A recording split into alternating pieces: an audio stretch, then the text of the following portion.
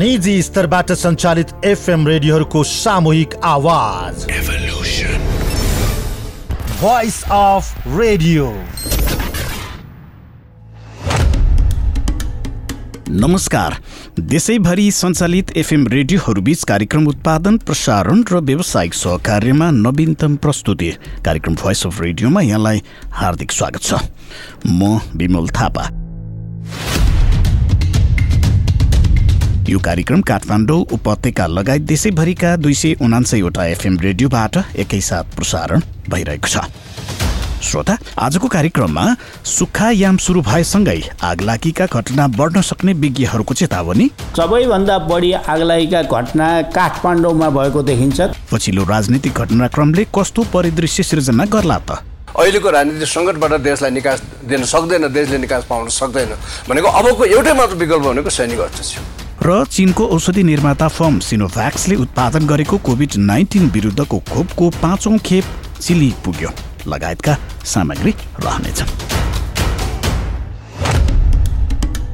सुरुमा भने corona virus COVID-19 को संक्रमण र यसको आजसम्मको अवस्थाका बारेमा कोभिड-19 विशेषलाई प्रस्तुत गर्दै हुनुहुन्छ साथी भावना हमाल। Corona update. पछिल्लो 24 घण्टामा नेपालमा 59 जना कोरोना संक्रमित थपिएका छन्। यो सँगै कुल संक्रमितको संख्या 2,74,869 जना पुगेको स्वास्थ्य तथा जनसङ्ख्या मन्त्रालयले जनाएको छ, जसमध्ये 870 जना सक्रिय संक्रमित रहेका छन्। गत 24 घण्टामा 2,715 जनाको पीसीआर परीक्षण गर्दा 69 जनामा कोरोना पुष्टि भएको छ। यो सँगै नेपालमा पीसीआर परीक्षण हुनेको संख्या 21,79,950 जना पुगेको छ। गत 24 घण्टामा एकजना कोरोना संक्रमितको मृत्यु भएको छ। यो सँगै मृत्यु हुने कोरोना संक्रमितको संख्या 3012 पुगेको छ। हाल 56 जना क्वारेन्टिनमा रहेका छन्। गत 24 घण्टामा 60 जना उपचारपछि डिस्चार्ज भएका छन्।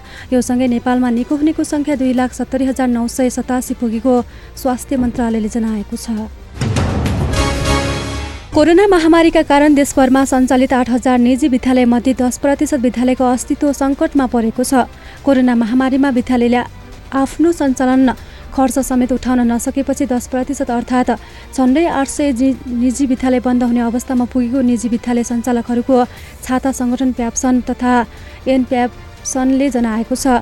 हाल देशभर 8,000 निजी विद्यालय सञ्चालनमा रहेको प्याप्सनका सहअध्यक्ष डीके ढुङ्गानाले जानकारी गराउनु भएको छ। उहाँले साना ठुला दुवै खाले निजी विद्यालय आर्थिक सङ्कटमा रहेको औल्याउनु भएको छ। शहरी क्षेत्रका ठुला र आफ्नो निजी सम्पत्तिमा सञ्चालित निजी विद्यालयलाई केही सहज भए पनि साना विद्यालयलाई आर्थिक सङ्कट परेकाले बन्द हुने अवस्थामा पुगेको ढुङ्गानाले बताउनु भएको छ। 2077 सालको माध्यमिक शिक्षा परीक्षा एसई परीक्षा आगामी जेठ 13 गतेदेखि सञ्चालन हुने भएको छ। राष्ट्रिय परीक्षा बोर्डको बैठकले बोर्डले नै परीक्षा लिने गरी जेठ 13 गतेदेखि 24 गतेसम्मको तालिका सार्वजनिक गरेको हो। गत 26 माघमा बसेको मन्त्री परिषद बैठकले एसई परीक्षा पुनः बोर्डले नै लिने निर्णय गरेको थियो। विद्यालय शिक्षाको शैक्षिक सत्र तथा वार्षिक परीक्षा सञ्चालन र व्यवस्थापन गर्ने सम्बन्धमा माध्यमिक शिक्षा कक्षा 10 को एसई परीक्षा सम्बन्धमा प्रदेश सरकारसँग आवश्यक सहकारी गरी राष्ट्रिय परीक्षा बोर्डले साबिक बमोजिम परीक्षा सञ्चालन, व्यवस्थापन, नतिजा प्रकाशन र प्रमाणीकरण गर्ने प्रबन्ध मिलाउने मन्त्री परिषदको निर्णयमा उल्लेख गरिएको छ।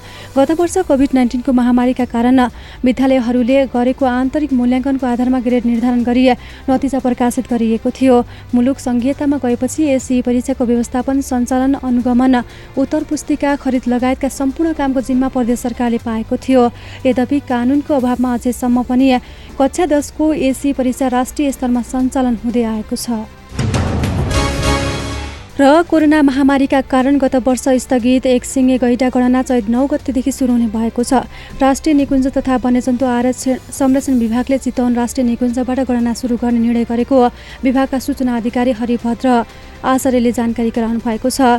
वन तथा भू संरक्षण विभाग तथा प्राविधिक सहयोग गर्ने संस्थाहरू, राष्ट्रिय प्राकृतिक संरक्षण कोष, WWF नेपाल र ZSL नेपाल लगायतका प्रतिनिधि र विशेषज्ञसँग छलफल गरी विभागले गणनाको मिति तय गरेको हो। श्रोता, नेपालमा हरेक वर्ष झैं यस वर्ष पनि सुक्खायाम सुरु भएसँगै आगलागीका घटनाहरू दैनिक रूपमा बढिरहेका छन्। यस वर्ष पानी कम परेको र हावामा सुक्खापन पनि अलि बढी भएका कारण आगलागी हुने एवं डढेलोको घटना बढिरहेका छन्। सुक्खापनाका कारण जङ्गलका पात पतिङ्गर सुकेको र त्यसलाई आगोको सानो झिल्कोले समेत सहजै टिप्न सक्ने भएकाले पनि मानवीय सानो गल्तीका कारण आगलागी तथा डढेलोका घटना हुन गई त्यसले मानवीय तथा ठूलो धनजनको क्षति हुने गरेको छ। यस्तो समयमा मानवले थोरै संयमता अपनाउन सक्ने हो भने वर्षेनी यस्ता घटनाहरूबाट भइरहेको मानवीय तथा भौतिक क्षति रोक्न सकिन्छ। साथी मिना साउथको रिपोर्ट अफ द डे। नेपालमा हरेक वर्ष झैं यस वर्ष पनि सुक्खायाम सुरु भएसँगै आगलागीका घटनाहरू पनि बढिरहेका छन्। यस वर्ष पानी कम परेको र हावामा सुक्खापना अलि बढी भएका कारण पनि आगलागी एवं डढेलोका घटना वृद्धि भइरहेका हुन्। गत मंगलबार मात्रै ताप्लेजुङको दोभान बजारमा भीषण आगलागी भयो, जहाँ 33 घर धनीका 49 घर जलेर पूर्ण रूपमा नष्ट भए भने त्यहाँ घरडेरा गरी बस्ने करिब 22 परिवार पनि विस्थापित बने। उक्त आगलागीमा कुनै मानवीय क्षति भने हुन पाएन, तर करिब 40 करोड रुपैयाँ बराबरको धनमाल क्षति भएको छ। आगलागी पीडितका लागि हाल सरकार तथा व्यक्ति संघ संस्थाहरूले सहयोग गरे पनि वर्षौंदेखि जोडेको जायजेथा गुमाउनु पर्दा यति बेला दोभानवासी थप पीडामा छन्। यो त ताजा घटना मात्रै हो। नेपालमा हरेक वर्ष यस्ता आगलागीका घटना थुप्रै हुने गरेका छन्। नेपालको पछिल्लो 10 वर्षको अवधिलाई निहाल्ने हो भने 15,000 भन्दा बढी आगलागीका घटना भएका छन् भने त्यसमा करिब 690 जनाले ज्यान गुमाएका छन्। यो अवधिमा करिब 19 अर्ब भन्दा बढीको धनमाल क्षति भएको छ। राष्ट्रिय विपद जोखिम न्यूनीकरण तथा व्यवस्थापन प्राधिकरणका प्रवक्ता जनार्दन गौतम 10 वर्षको डाटा एनालाइसिस गर्दाखेरि नेपालमा 690 जना मानिसको मृत्यु आगलागीबाट भएको हाम्रो DRR पोर्टलबाट देखिन्छ। त्यस्तै गरी 15,000 भन्दा बढी घटनाहरू पनि आगलागीका भएको देखिन्छ 10 वर्षमा र करिब 19 अर्ब भन्दा बढी भौतिक क्षति भएको हाम्रो प्रहरीको जाहेरी मार्फत आएको एउटा रफ इस्टिमेसन पनि छ। सबैभन्दा बढी आगलागीका घटना काठमाडौँमा भएको देखिन्छ। काठमाडौँमा 1222 घटना भएको र त्यसबाट 52 जनाको मृत्यु भएको अवस्था छ। त्यसपछि गएर दोस्रोमा घटनाको हिसाबले मोरङमा 897 र 22 जनाको मृत्यु भएको अवस्था छ भने तेस्रोमा सप्तरीमा 753 घटना र 10 जनाको मृत्यु भएको यो 10 वर्षको आँकडा एनालाइसिस गर्दाखेरि त्यो देखिन्छ। नेपालमा विभिन्न कारणले हरेक वर्ष आगलागीका घटनाहरू बढ्ने गरेका छन्। त्यसमा आगलागी भए पनि समयमा दमकल पुग्न नसक्नु, दक्ष जनशक्ति नहुनु, दमकल भए पनि कतिपय सहर बजारका साँघुरा गल्लीहरूमा दमकल जान नसक्नु लगायतका कारणले पनि आगलागीबाट क्षति बढी हुने गरेको छ।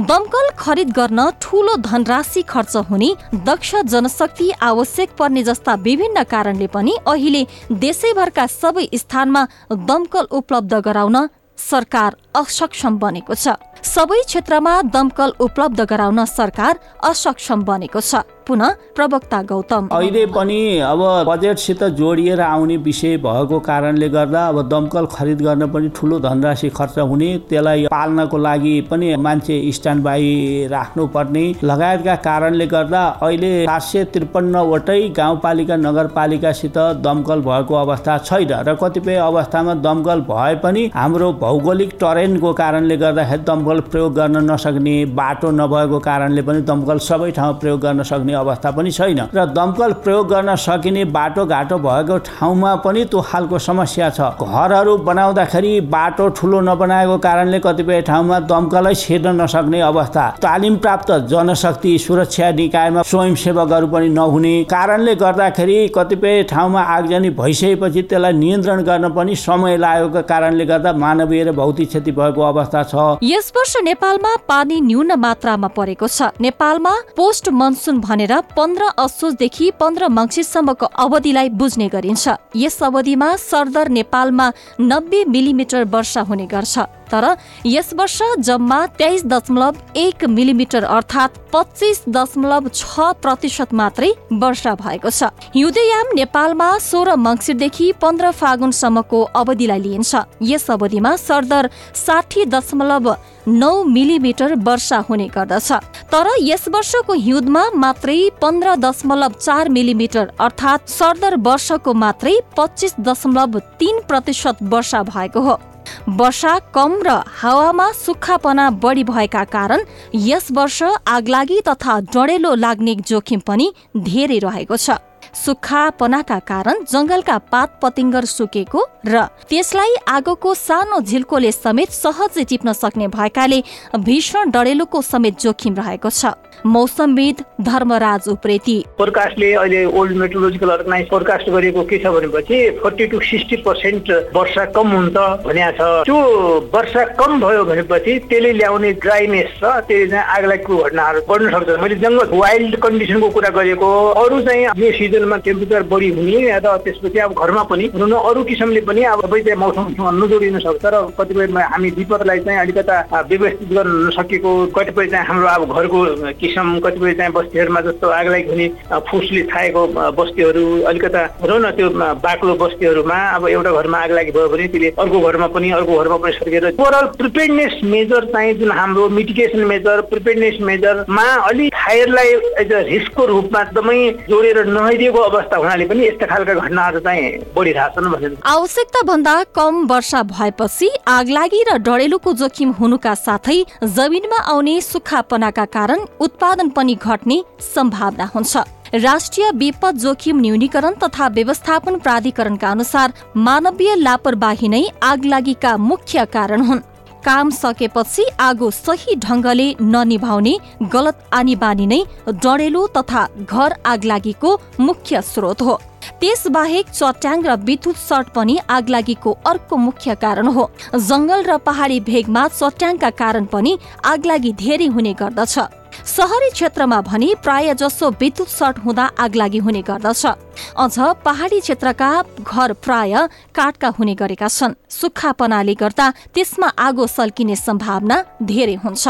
विशेष गरी पूर्वी नेपालका पहाडी घर काठले बनेका छन् भने तराई क्षेत्रका फुस तथा खडले छाएका घर बढी हुन्छन्।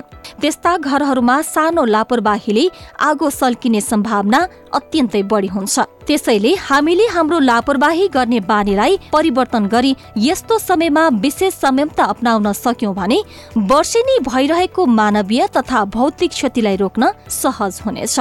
भोइस अफ रेडियोका लागि मीना साउद, काठमाडौँ।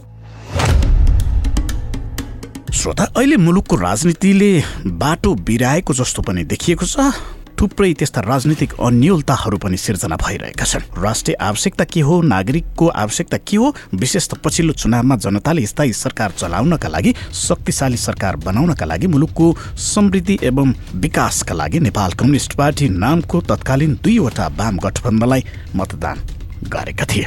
जनमत पनि आएकै हो। तर आजका दिनमा नेपाल कम्युनिस्ट पार्टी नेकपा नामको पार्टीको एकता जरैदेखि भत्किएको छ। साबिकको नेकपा एमाले र साबिकको माओवादी केन्द्र अहिले अस्तित्वमा रहँदा अब मुलुक कता जाला झन अनिश्चित बन्न थालेको देखिन्छ। समग्रमा अबको अवस्थामा राजनीतिक परिदृश्य कस्तो होला त भनेर साथी कृष्ण तिमल सिन्हाले मानवाधिकार कर्मी एवं अभियन्ता डाक्टर केबी रोकालाई सोध्नु भएको थियो। धर्मनिरपेक्षता मैले बुझिन्छु हैन, मैले झन्डै अब 5-4 वर्ष अगाडि मात्र मैले धर्मनिरपेक्षताको बारेमा बुझेर यो गलत रहेछ, यो ठिक होइन, यसलाई हटाउनु पर्छ र नेपाल हिन्दू अधिराज्य हुनुपर्छ भन्ने कुरामा आज पनि म त्यही कुरो भन्दैछु फेरि हैन। धर्मनिरपेक्षता मैले नबुझिकन मैले त्यसलाई समर्थन गरेँ र त्यसको वकालत गरेँ मैले त्यो बेला हैन। तर अब मेरै कारणले मात्र फेरि धर्मनिरपेक्षता आयो त होइन, साक्षी चाहिँ हो म भन्ने लाग्छ नि त। त्यो त हो, मैले अलिकति अन्तर्राष्ट्रिय क्षेत्रमा मैले लबिङ गरे त हो हैन। धर्मनिरपेक्षता माओवादीहरूलाई पश्चिमको त माओवादीलाई सपोर्ट थिएन नि त। माओवादी पुरै चाहिँ माओवादीलाई सिद्ध्याउनु पर्छ भन्ने पश्चिमी राष्ट्रहरूको उद्देश्य थियो हैन। अब उनीहरूलाई माओवादीप्रति सकारात्मक बनाउनु पर्यो, माओवादीप्रति पोजिटिभ बनाउनु पर्यो र नेपाल सरकार र त्यो बेलाको नेपाल सरकार र नेपालको सरकार र माओवादीको बिचमा वार्ता हुन नदिने अवस्था थियो के।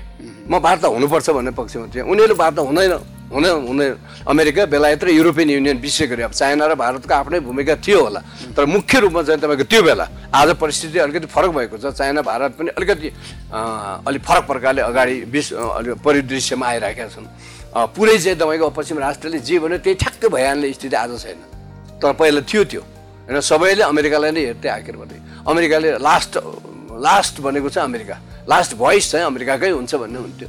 अमेरिकाले मान्दैन भन्ने भनेपछि माओवादीहरूले धर्मनिरपेक्षताको एजेन्डा उठाएका छन् होइन। त्यहीलाई मैले प्रयोग गरे हो नि त। फेरि पश्चिमा उनीहरूको एजेन्डासँग मिल्यो, इन्ट्रेस्ट मिल्नु पऱ्यो नि त। इन्ट्रेस्ट मिल्यो उनीहरूको एजेन्डासँग, त्यो मिलेपछि ठिकै छ। त्यसो हो भने माओवादीहरूलाई होइन हामी चाहिँ राजनीतिक शक्तिको रूपमा हामी रिकगनाइज गर्छौँ र नेपाल सरकार र माओवादीको बिचमा वार्ता हुनमा हामी बाधा दिँदैनौँ, हामी अवरोध खडा गर्दैनौँ भन्ने हिसाबले त शान्ति प्रक्रिया नेपालमा सुरु भएको नि त। त्यो चाहिँ एउटा हो है। तर मैले चाहिँ वास्तवमा माओवादीहरू धर्मको विरुद्धमा थिए, सबै धर्मको विरुद्धमा थिए उनीहरू र पुजारीका टुपी काट्ने, मन्दिर भत्काउने, पुजारीलाई मार्ने, धर्मगुरुहरूलाई मार्ने, चर्च भत्काउने काम त उनीहरूले गरेका थिए।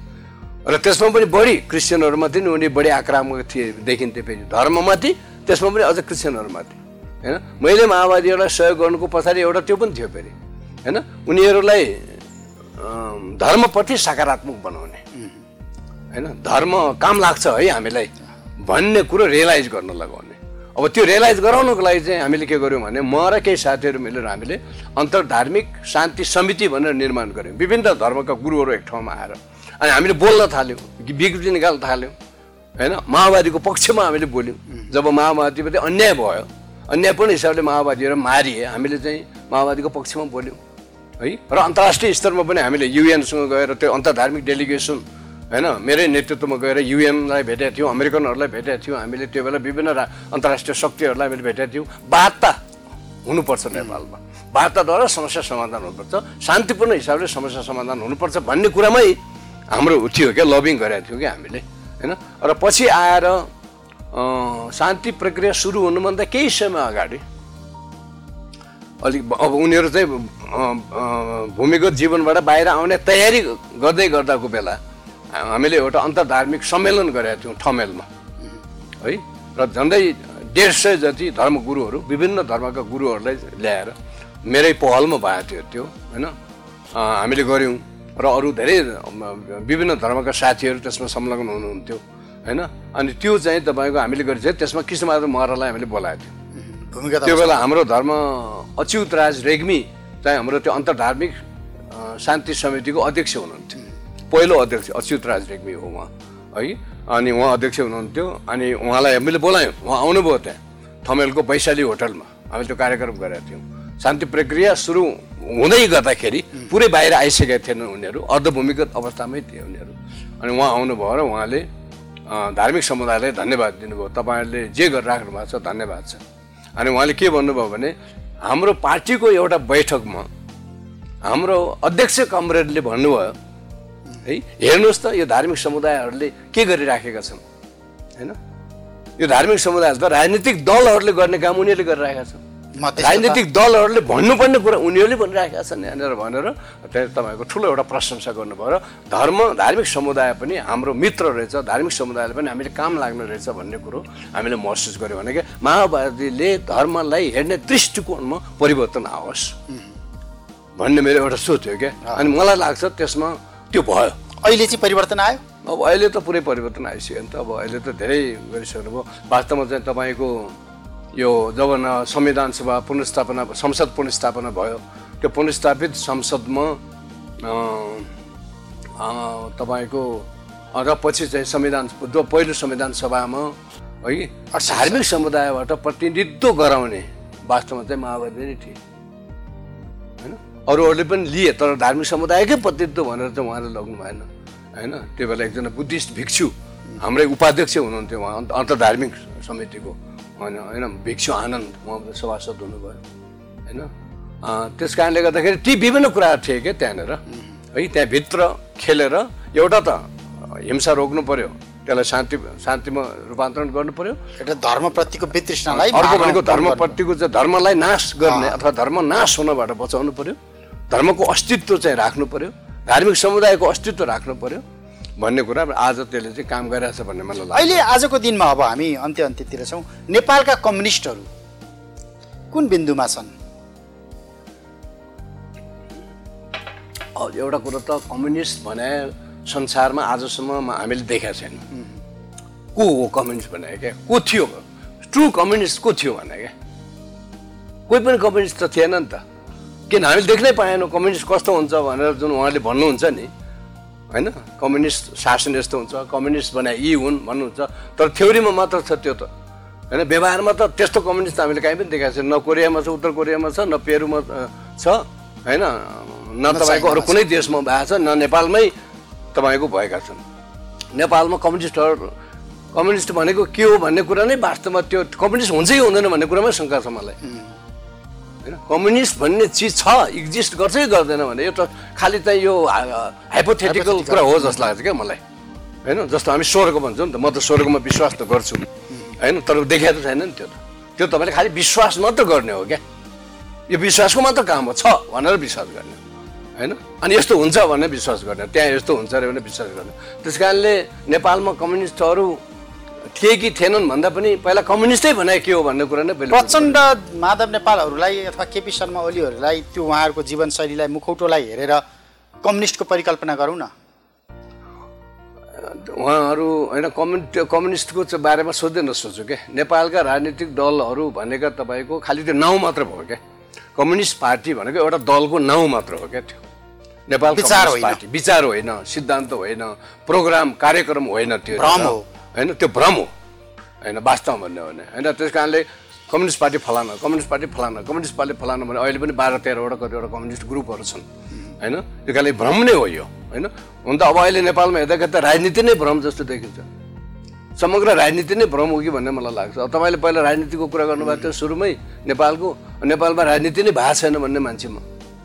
नेपालमा राजनीति भएको छैन, किन? राजनीति भनेको मैले बुझे अनुसार त राष्ट्र र जनताको लागि, होइन? राष्ट्रलाई कस्तो बनाउने, राज्य कसरी सञ्चालन गर्ने, जनतालाई जीवनस्तर कसरी उकास्ने, जनतालाई कसरी सुखी बनाउने, समृद्ध बनाउने भनेको राजनीतिको सम्बन्ध राष्ट्र र जनतासँग हुन्छ। तर नेपालको राजनीतिको सम्बन्ध राष्ट्र र जनतासँग छैन। राष्ट्र र जनताबाट अलगिएको छ नेपालको राजनीति। न यसो राष्ट्रसँग सम्बन्ध छ, न भने जनतासँग सम्बन्ध छ। यो राजनीति त्यही कारण यो राजनीति नै होइन भन्ने मेरो चाहिँ बुझाइ हो। अब राजनीति हो भने पनि यो राष्ट्र र जनताको लागि भइराखेको छैन। यो चाहिँ यहाँ नेपालका राजनीतिक दलहरू र नेताहरू चाहिँ गोटी मात्र हुन् भन्ने त सबैले बोलिरहेछ नि त अहिले। उहाँ हुनुहुन्थ्यो भोइस अफ रेडियोसँग कुराकानी गर्दै मानव अधिकार कर्मी एवं अभियन्ता डाक्टर केबी रोकाए। जाँदा जाँदा केही अन्तर्राष्ट्रिय प्रसङ्ग। चीनको औषधि निर्माता फर्म सिनोभ्याक्सले उत्पादन गरेको कोभिड-19 विरुद्धको खोप कोरोना भ्याक्सको 5औं खेप चिली आइपुगेको छ। चिली सरकारलाई उक्त खोप हस्तान्तरण गरिएको छ। चिलीका स्वास्थ्य मन्त्री एन्ड्रिक पेरिस र अन्य अधिकारीहरूले सान्टियागो विमानस्थलमा चिनिया खोप बुझेका थिए। चीनले पठाएको यो खोप 5औं पटक हो। त्यस अवसरमा संक्षिप्त प्रतिक्रिया दिँदै स्वास्थ्य मन्त्री फेरिसले चीनबाट उपलब्ध खोपले चिलीका सर्वसाधारणहरूलाई कोरोना भाइरसबाट सुरक्षित राख्न महत्त्वपूर्ण हुने विश्वास व्यक्त गरेका थिए। चिलीको जनस्वास्थ्य इन्स्टिच्युटले गत जनवरी 20मा सिनोभ्याक्सको खोपलाई आपतकालीन प्रयोगका लागि अनुमति दिएको थियो। अफ्रिकी मुलुक इक्वेटोरियल गिनीको सबैभन्दा ठूलो सहर बाटामा भएको विस्फोटमा मारिनेको संख्या 98 जना पुगेको अधिकारीहरूले बताएका छन्। गिनीको स्वास्थ्य मन्त्रालयका अनुसार उक्त दुर्घटनामा अरू 615 जना घाइते भएका छन्। मन्त्रालयले घाइतेमध्ये 216 जना अस्पतालबाट डिस्चार्ज भएको जनाएको छ भने 279 जना अस्पतालमा उपचार गराइरहेको बताएको छ। बाटा स्थित एनको अन्टोमा सेनाको ब्यारेकमा राखिएको विस्फोटक पदार्थमा आइतबार अपराह्न आगो लागेपछि उक्त दुर्घटना भएको थियो। किसानले खेतमा बालेको आगो सैन्य शिविरभित्र पनि फैलिएको थियो। र भारतको कोलकाताको एक भवनमा आगलागी हुँदा 7 जनाको मृत्यु भएको छ। कोलकाताको स्ट्रन्ड सडक क्षेत्रभित्र भवनको 13औं तलामा सोमबार साँझ भीषण आगलागी हुँदा कम्तीमा 7 जनाको मृत्यु भएको हो। आगलागीमा परेर मृत्यु हुनेको संख्या बढ्न सक्ने भारतीय सञ्चार माध्यमहरूले जनाएका छन्। आगलागीमा परेर केही व्यक्ति घाइते पनि भएका छन्। आगो नियन्त्रणमा लिन 15वटा दमकलहरूको प्रयोग भएको जनाइएको छ। सो भवनमा रेलवेको कार्यालय समेत रहेको थियो। भवनमा आगलागी भएपछि पश्चिम बङ्गालका मुख्यमन्त्री ममता बनर्जी घटनास्थलमा पुगेकी छन्। फायर ब्रिगेडका एक अधिकारीका अनुसार आगो साँझ 6:10 लाग्न सुरु भएको थियो। हवस् त आजको कार्यक्रम यति नै। भोलि हामी थप विषय वस्तुका साथ फेरि पनि उपस्थित हुनेछौँ। तबसम्मका लागि कार्यक्रम उत्पादनमा साथ दिनुहुने साथीहरू कृष्ण तिमल सिन्हा, मिना साउद, भावना हमाल र विश्वराज विष्टसँगै म विमल थापालाई पनि बिदा दिनुहोस्। तपाईँ सचेत रहनुहोस्, स्वस्थ रहनुहोस् अनि सुरक्षित रहनुहोस्। नमस्कार।